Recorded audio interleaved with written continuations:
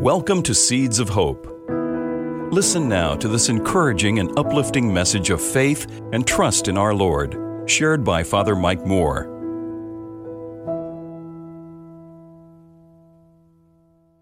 Hasn't the wind been sensational this week? The breeze in the evening, oh man, such a delight. And for us in Florida, this is very unusual. We are usually already hot and humid, even before June 21st comes. I was sitting out the other night, enjoying that breeze, and I noticed the wind is not like a fan. It's not a continuous stream. It's syncopated, like sentences. You'll hear the breeze begin to come towards you in the leaves in the tree, gently at first, and then it crescendos, and then ebbs away until the next sentence begins. And maybe the crescendo's even stronger this next time. I feel like looking up and saying, what are you trying to say? The mysteriousness of the wind. How does it come? Why does it come? We know the science of it now, but in the old days, they didn't know that. It was very mysterious. You couldn't see it, but it was there. No wonder the inspired writers of Scripture used the metaphor of the wind to describe the mysterious power of the Holy Spirit. In the very beginning of the Bible, in the second verse of Genesis, as God's about to create, we hear there was a strong wind sweeping over the waters. Or literally in Hebrew, it means the Spirit of God was sweeping over the waters. Then in our passage today from the Acts of the Apostles, Luke uses the same words. There came from the sky a noise, like a strong driving wind, and it filled the entire house in which they were. Luke knows that his listeners get the reference, that he is proclaiming God's new creation. It's huge. The birth of the missionary church. And Luke doesn't stop there. The tongues as of fire, an allusion to the burning bush. The fact that everybody's hearing them, even though they're Galileans, not since the Tower of Babel, also in the book of Genesis, have we spoken one language. It's through the Spirit that we all understand the language of the Lord. And then the rest of the Acts of the Apostles, the rest of the New Testament is a witness to how the Holy Spirit through the apostles and the new disciples will move like a strong wind, spreading the good news of Jesus Christ and rooting the church throughout the world. Rooting it. Philip Gulley is a pastor in Indiana. He wrote a little book called Front Porch Tales. And the very first chapter is entitled Growing Roots. He talks about when he was a kid. And in his neighborhood lived Dr. Gibbs. Dr. Gibbs was a very kind man. He wouldn't yell at the kids when they started playing on his property. And when Dr. Gibbs wasn't saving lives, he was growing trees. But he had some very unorthodox methods of growing trees. For instance, he didn't water them. So one day Philip's there and he says, Doctor, why don't you water your little trees? He said, well, if I water them, they're going to have superficial roots. I want my trees to reach down deep to the pure waters of the aquifer. I want them to grow up strong.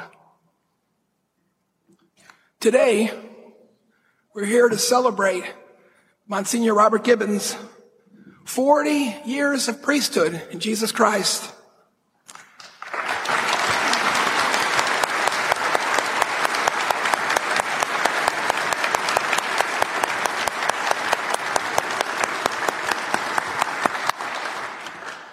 Monsignor, you are a man and a priest of deep roots. You're not only aware of your rootedness, you're so grateful for it. Roots in your family, your friends, parish, and community. Who else do you know who gets up every morning at 5 a.m. to read the obituaries? 4 a.m. But I know for you, each one of those listings is a person with a history, connections to family and friends in the community. They helped make our community what it is.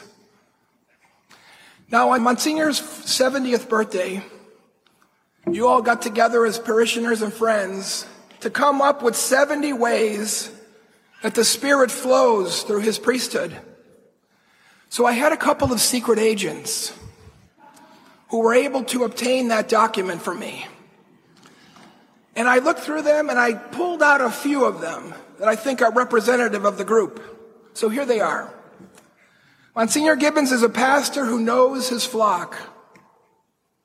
He has built our parish into a strong family. He places himself in his homilies, realizing that he, like all of us, needs to strive to be better.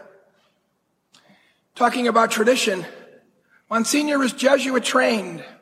He went to school in Tampa Jesuit. He has a Jesuit mind, but a Franciscan heart.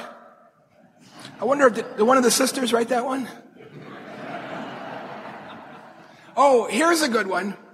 Monsignor is smart, witty, deeply spiritual, an excellent pastoral leader, self-deprecating, with a good sense of humor, and Robert, I can't read your handwriting here.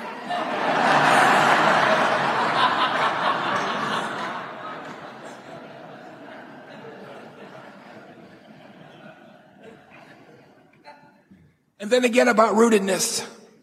Someone said this: Monsignor Gibbons has a fantastic memory.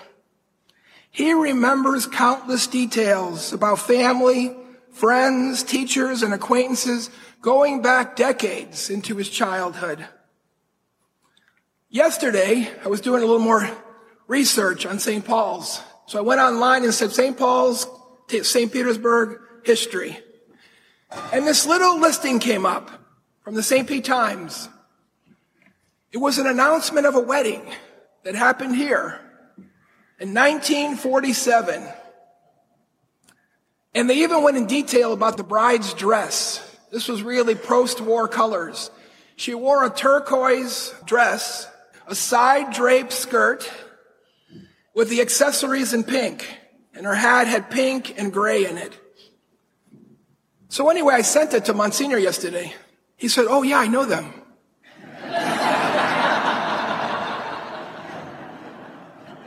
I did their funerals, and I know their kids. They go here every Sunday.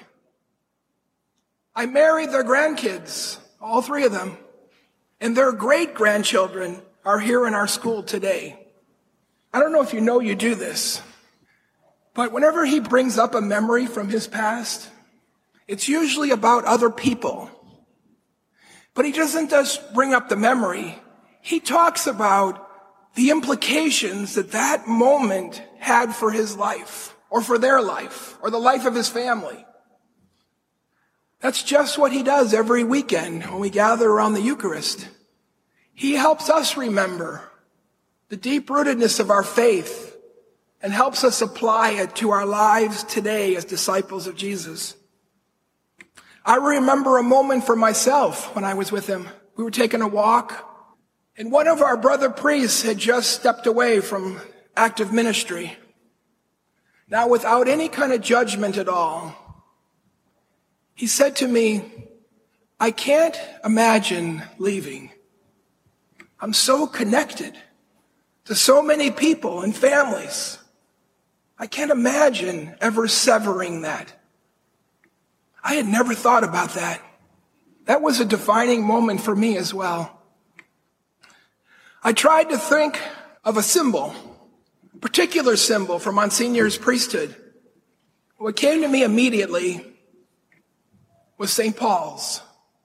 Unlike many of our parishes that are built along main highways, St. Paul's is rooted right in the middle of a neighborhood. The architecture of these red brick buildings on the campus, they speak so eloquently of the rich tradition and history of St. Paul's that goes back to 1929 in Monsignor Enright. And then the next year, the Franciscan Sisters of Allegheny came to help run the school. And they're still represented here today in Sister Joan and Sister Kathleen. You're only 9 years away from your 100th anniversary. That's a big deal in Florida. And that's an example and a symbol of the deep roots. You know, Philip Gulley went back to his old neighborhood years later. It was over a couple of decades. And he made a point to go see Dr. Gibbs' trees. And there they were, tall and strong, robust. In his words, these trees wake up every morning, beat their chests, and drink their coffee black. Dr. Gibbs was right. Deep roots are important. Philip says it's changed the way he prays for his kids. He says he used to pray that, Lord, help my kids have an easy way through life. Keep them from the hardships. And then he realized that's just not realistic. Life is tough sometimes. So now he prays for them to have deep roots into the eternal to help them at every turn. And that's how the Holy Spirit has been for us as a church through centuries, guiding us, comforting us, sanctifying, convicting us, leading the way in all the mysterious ways that God is in our lives. Monsignor, thank you for your example in this regard and for your priesthood. And through that same Spirit who rooted those early churches and continues to root us today, may you continue to lead us to become more deeply rooted in our faith, in our church, and in our lives. Amen.